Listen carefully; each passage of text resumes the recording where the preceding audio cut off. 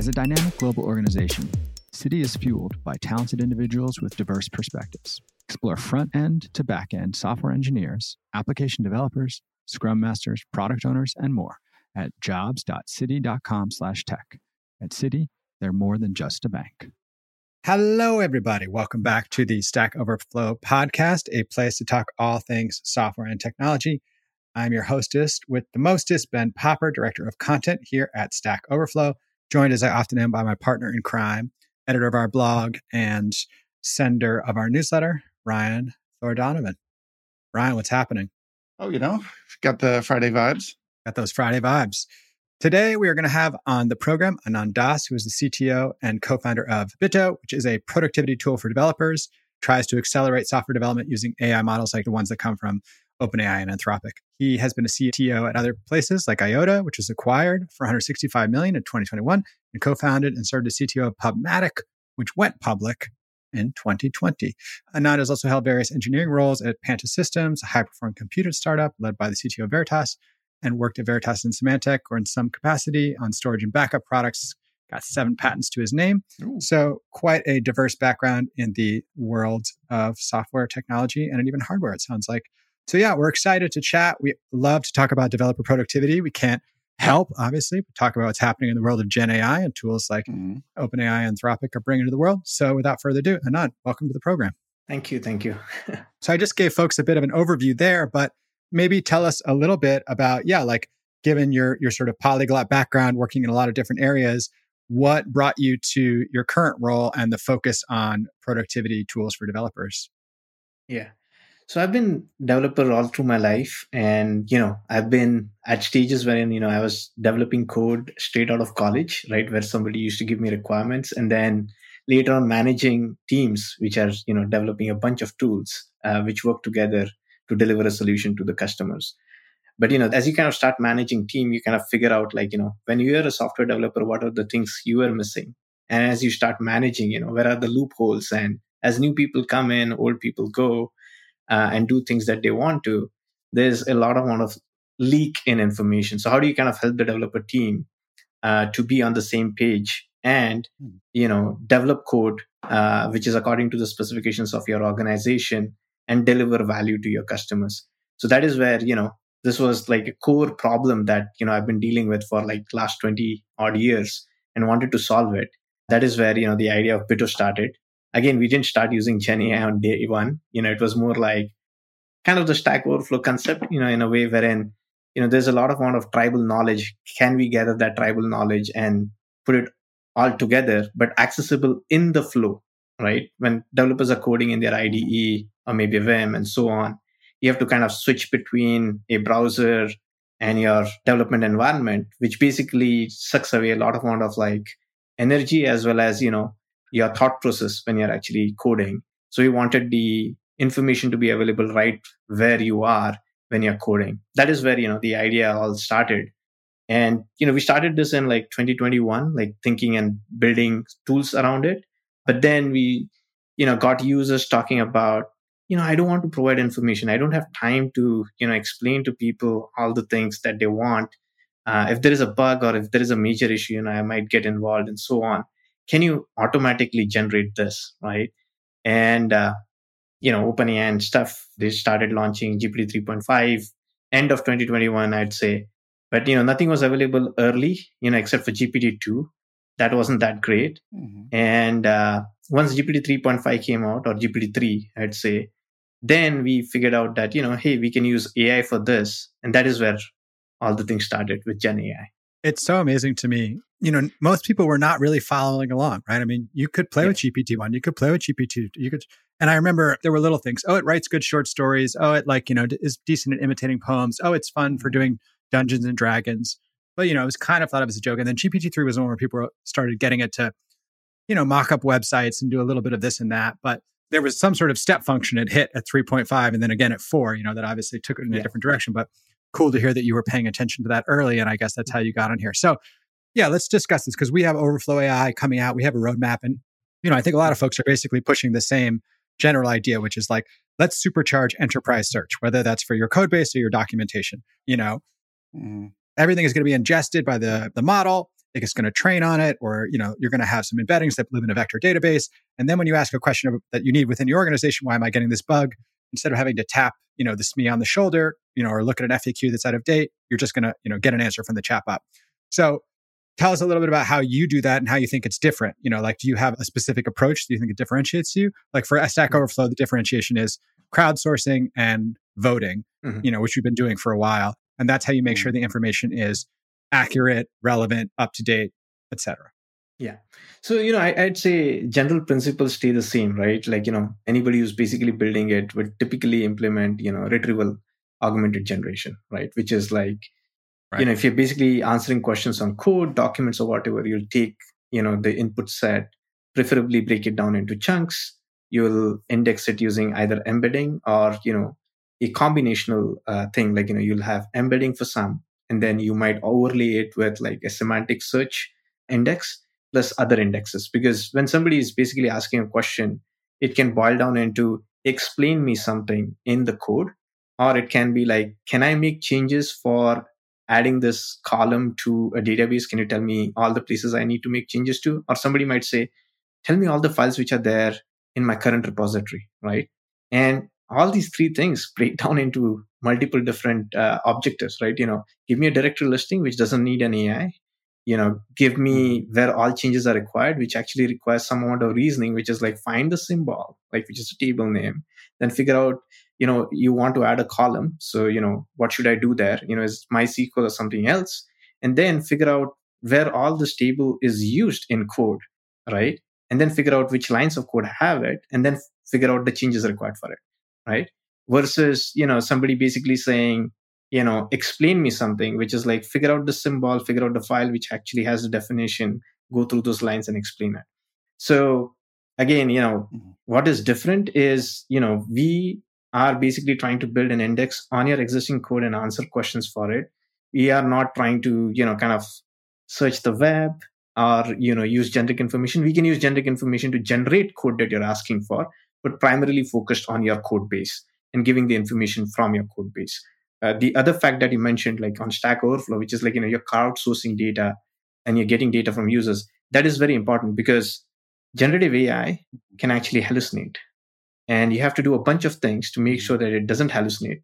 The other thing is, how do you know whether the code that you're providing is going to run or not? Or, you created something off the top of your mind. Like, for example, I want to access this API and the API doesn't exist.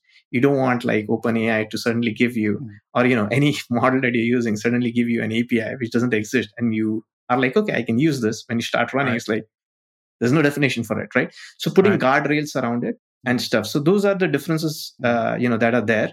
And obviously, at some point in time, everybody will catch up because everybody who's providing a solution will need things like that.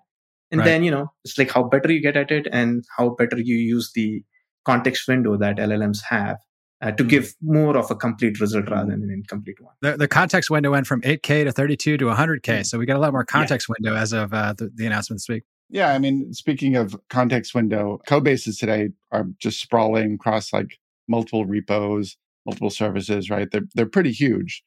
Is there a sort of hard limit on the sort of context that an AI can understand in sort of understanding, searching a code base, even with retrieval augmented generation? Yeah. So there is a limit, right? So if you kind of look at OpenAI, GPT-4 Turbo now, it's supposed to give you 128K context window, which is great. Anthropic already gives you 100K. And the other algorithms which are out there, some of them, like most of them have reached the 32K limit. But, at the same point in time, what these context windows do is the amount of context that you can give is limited to this, right? So you have to be very careful about what you fill into that context to get the answer. Okay. Sometimes you are able to fit in everything that you need. So your answer is complete. But as you said, you might have larger code bases, or in bigger organizations, you might have multiple repositories for microservices. And you might be building something which uses multiple microservices. So you need, like, if you're generating a piece of code, you need access to that piece of information so that you generate proper code that somebody can use, right? Doesn't have to like then take the code and tinker around and change 90% of it to make it work. Now, to do that, if you just limit the context window even to 128K, and if the code base is huge and the relative context is huge, then the answer that you're going to get is going to be incomplete. Now, there are multiple ways to solve it, which is like, okay, if the context is more than the context window, let me actually fire more than one request to actually generate the answer, which, it's like, I'll basically form a chain of prompts and then, keep on running them on different contexts and then gather the results and combine them together. Now that works well with languages or like, text data. Now you cannot basically say, let me take this piece of code, or this piece of code, which are like, different based on different contexts, and then say, let's jam them together. What if it doesn't fit into the context window? So you have to come up with techniques which basically say that, okay, I'm going to provide solution continuously, one thing at a time. And then, based on what I've generated and what next piece of information that I have, let me update the existing code and then finally get the code that works and then provide it to the user, right? But there are certain use cases that you won't be able to solve today completely without taking a totally different and like programmatic approach, which is like, hey, I want to upgrade from like Java version X to Java version Y across my repository, right? That is something that it's not that you cannot do it, but the amount of effort required to do that is huge. It's not something which is like, okay, I'll just use LLM, give a prompt, give my code, attach a RAG, and I'll get something that will be working up and running quickly, right? So there is a limit. Yeah. That's why so many people are still going to be putting off their Java upgrades. Yeah, I'd like for you to completely refactor this code base in a different language as a tall order, but it's coming. I'm sure it's coming.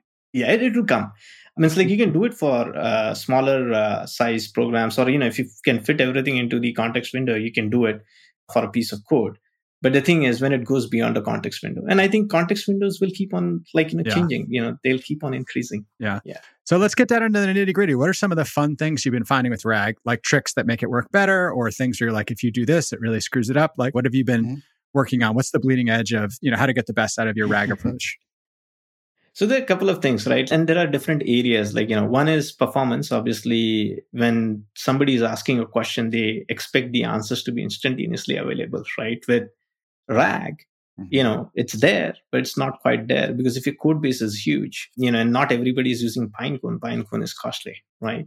So if you're basically, using a big code base and, you're running a vector database, then it does take some time to get the context. And after getting the context, the other thing is LLMs. You'll also figure out when you're running LLMs, like, if you give a larger context, they take a bit larger time than, something with smaller context.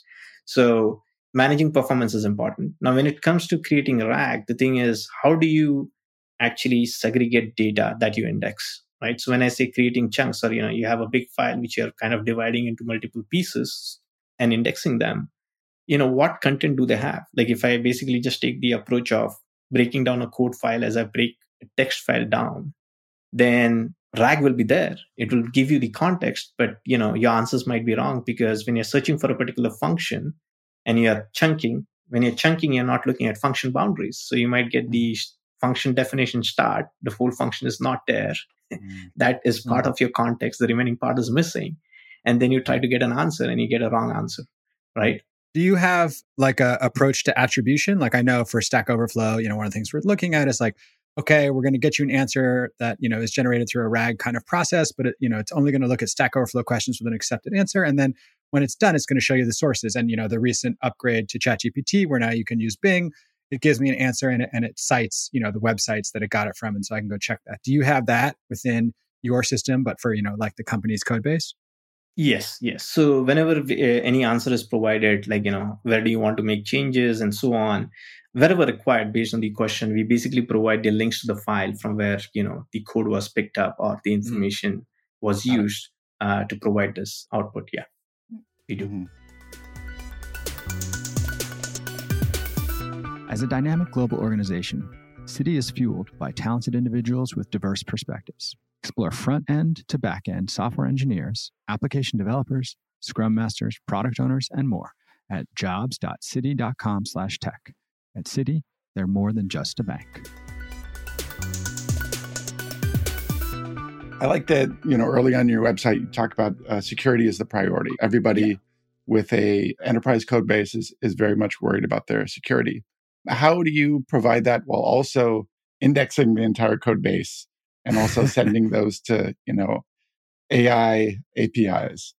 So there are two pieces to security. One is we being a tool which provides help to the developers, we use LLMs and we don't own LLMs, right? Like we use LLMs from OpenAI or Anthropic, or for that matter, OpenAI and Azure, right? And Amazon Bedrock and stuff like that. And even Google. So we've started using Google models also.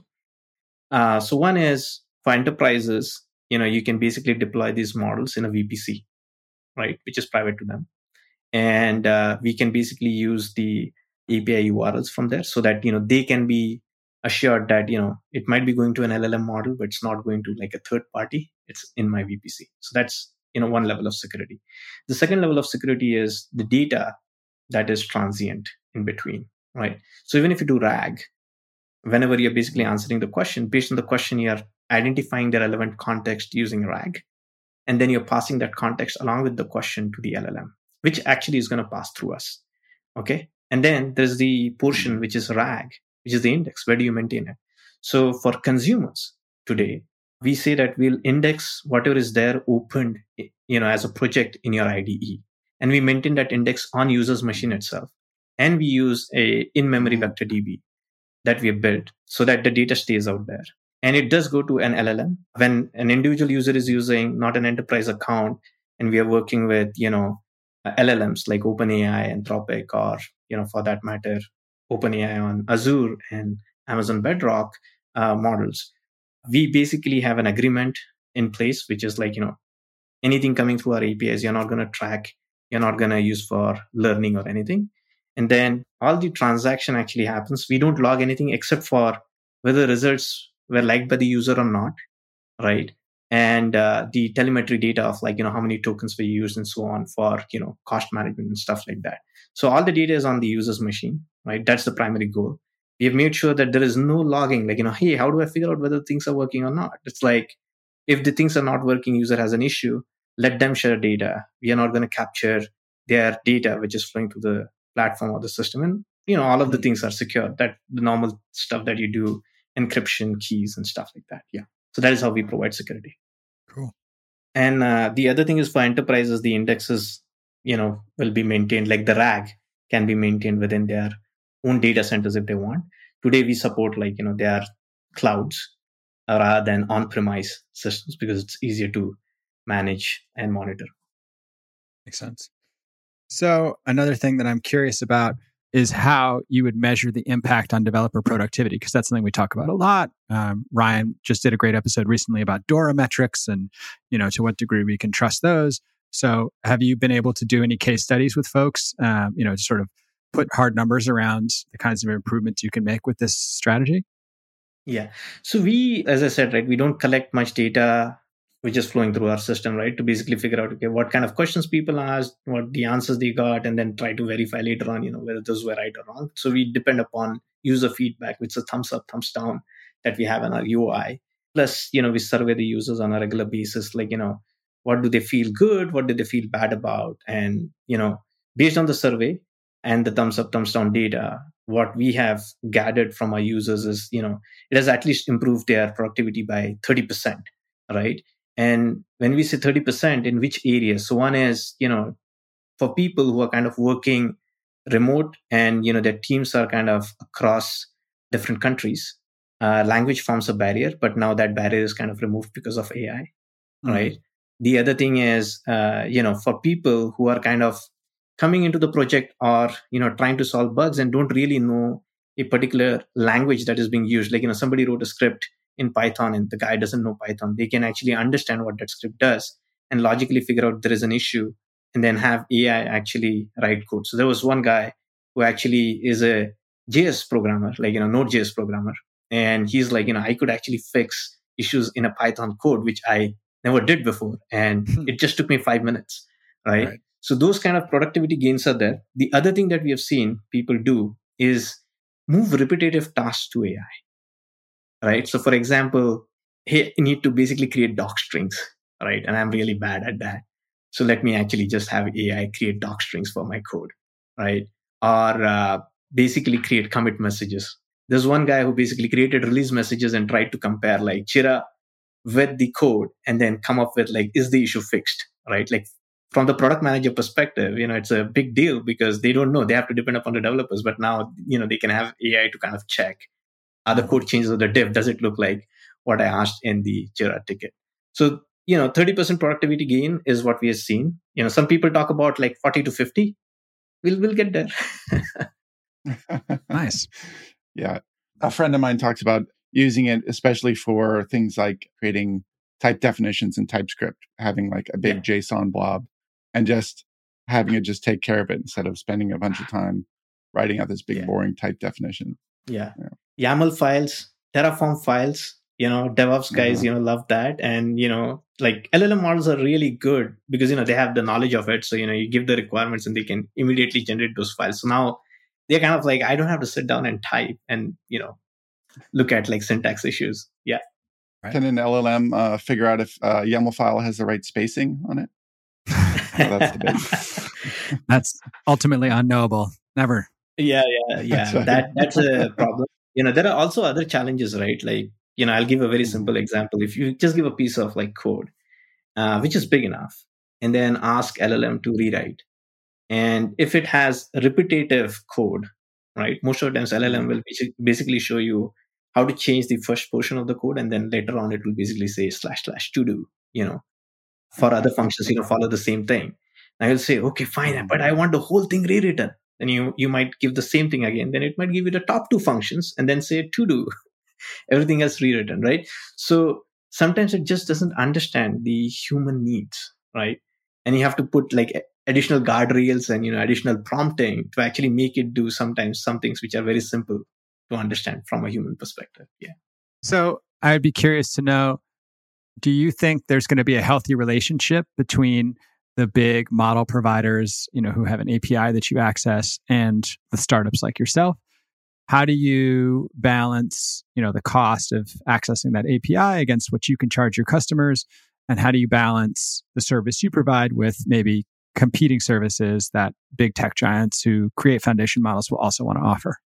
So the thing is, startup, the only advantage you have is you're fast and you're continuously working, right? Mm-hmm. And the big companies have an advantage of like, massive workforce, right? They also have advantage of like having existing tools being used. So for them, it's just an upsell, right? They can obviously give stuff for free, which we cannot. So those kind of challenges are there. But I think at the end, it comes down to value that you bring to the table, ease of use, right? How quickly I can get started on this. And do I need to basically make sure that, I have to be on a particular platform, or, I have like various different things I use, and can you basically connect with all of this without giving me headache, right? So anybody who kind of does that, will see a larger share of wallet when it comes to the ecosystem. So obviously there will be multiple players, and having multiple players is good because it keeps you on your toes. Otherwise, you become stagnant, right? Like you're not going to evolve or like innovate. So that is, good part of having competition. But the other thing is you have to always bring value to the table, and the users are going to tell you whether you're bringing value to the table or not. So, it's continuous improvement, I'll say. So hopefully that answers the question. But, the thing is, there's no easy thing like, I have this feature which makes me different because, the other guys will have it in like, 6 months to a year, right? Mm-hmm. It's going to be a race. So it's the overall value that you bring to the table. And then what do you give along with it? So now, when you're talking about coding assistant, people think about it as a simple tool which is in your IDE, right? Now, there are a lot of organizations which basically have developers using the IDE, but there are some checks that they do in their CI/CD pipeline. Can LLM or your tool actually help them when they are in their CI/CD process? Because, there you do a catch-all. If somebody is not using the IDE that is supported by an AI assistant, what do? The DevOps guy is going to use VI, other tools that they want to, Emacs, and, there's no plugin out there. So they will do whatever they want to do. So you want to do a catch-all. Can you apply the same rules out there? Right?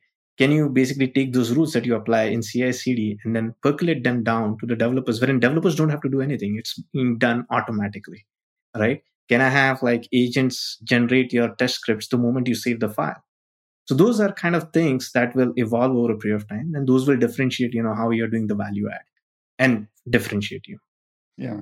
That's just, you brought it up. I wanted to ask about agents. I keep hearing that they are the future of AI, that you'll have, a team of testers or linters or whatever working beside you on your code. Do you think you'll be getting into that area, providing some sort of agents that are, helping folks understand the code as they're working? Yes. We have already, I wouldn't say we'll get into that area based on, people that we are working with and the needs that they have. We have already dived into it. But, what people call agents, can differ, right? So, for example, if you're kind of looking at agents or tools in terms of like Llama Index and, LangChain, it's like, I have an LLM prompt and, I kind of run it as a chain. Or some people have, I'll give a natural language question.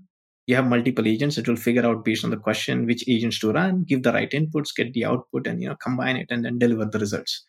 But those kind of things sometimes may not work for something which is very specific, or can work, but to make it work, you'll need something more. So a very simple example is if you want to write a unit test case for a piece of code using agents.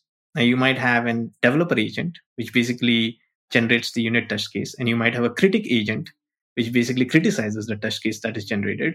And then the critic agent, once it criticizes, the developer again takes back the job and modifies the code based on what the critic said. How many times are you going to run this process? There has to be a stop to it, right? And when do you stop? When the critic says that, everything is good.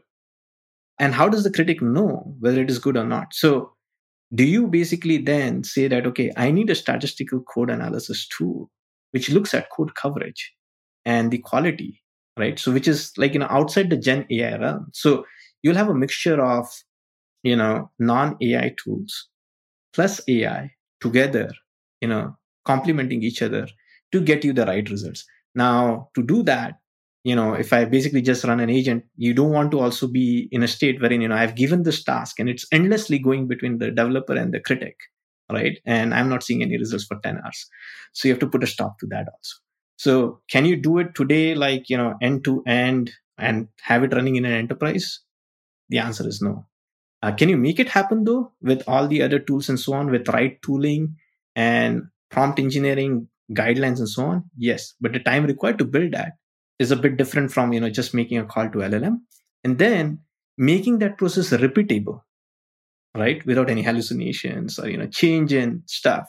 That requires another level of tooling and instrumentation, right? So those things have to happen. So I'd say, yeah, agents are there.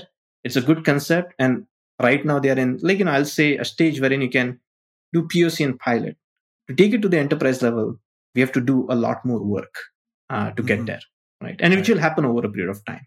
Yeah, we had this conversation with somebody just the other day, which is like, will these systems start to come up with their own, accuracy models, as you pointed out? Will that be a separate system? Their own way of evaluating, hey, I'm in this actor critic mode, or I'm in this, chain of thought reasoning. How do I know, when to stop? Because those GPU cycles are expensive for inference, right? Like a human being is going to stop because they have to feed their kids, or they're going to go on vacation. They're going to get to a point where they say, I feel good about it. I've worked hard enough on it. I'm done. Yeah, I will never say that, right? Like you have to say, when is it time for you to stop doing this? And maybe there's even a problem of overfitting, right? Like we don't know. If you endlessly ask it to revise and improve its answer, you might end up going backwards at a certain point. Yeah. And, there are simple things which actually make it tough also, right? Like if you just ask for it, hey, give me, performance improvement changes and, on this code, and then rewrite this code with those changes. Right. Then you provide the same code and ask for performance changes. It will give you another set of things.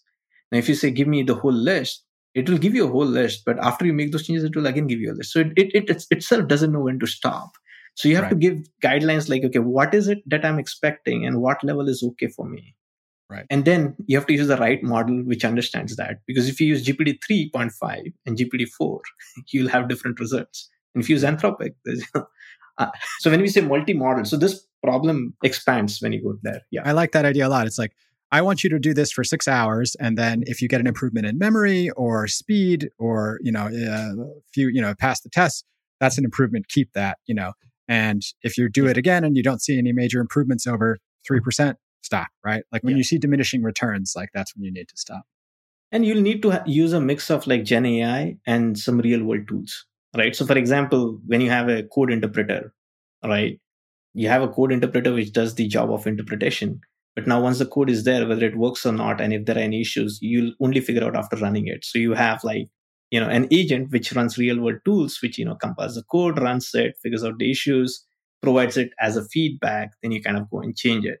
So it will be a combination. It won't only be completely Gen AI, right? At least for some time before, Gen AI is able to do a bunch of more stuff. Yeah. Uh-oh. That's when we're all making art and planting seeds. Yes. Yeah. All right, everybody. It is that time of the show. Let's shout out someone who came on Stack Overflow and helped to spread a little knowledge. A Lifeboat badge awarded to Jan Cardis, November 1st. Came on and found a question that had a negative score of 3 or less. Gave it a great answer. That answer now has a score of 20 or more. The question is, in Go, how to retrieve a string from between 2 characters or other strings. Jan has an answer for you and has helped over 33,000 people. So we appreciate it, Jan. As always, I am Ben Popper. I am the director of content here at Stack Overflow. You can find me on X at Ben Popper. You can email us with questions or suggestions for the podcast at Stack Overflow. And if you like what you hear, then leave us a rating and a review because it really helps. I'm Ryan Donovan. I'm the editor of the blog here at Stack Overflow. You can find it at stackoverflow.blog. And if you want to reach out to me on X, you could find me at rthordonovan. Hi, I'm Anand. I'm on Twitter at @AnandDas, and I am co-founder and CTO at Bitto. And check out what we do at bitto.ai. Awesome. All right, everybody. Thanks for listening, and we will talk to you soon.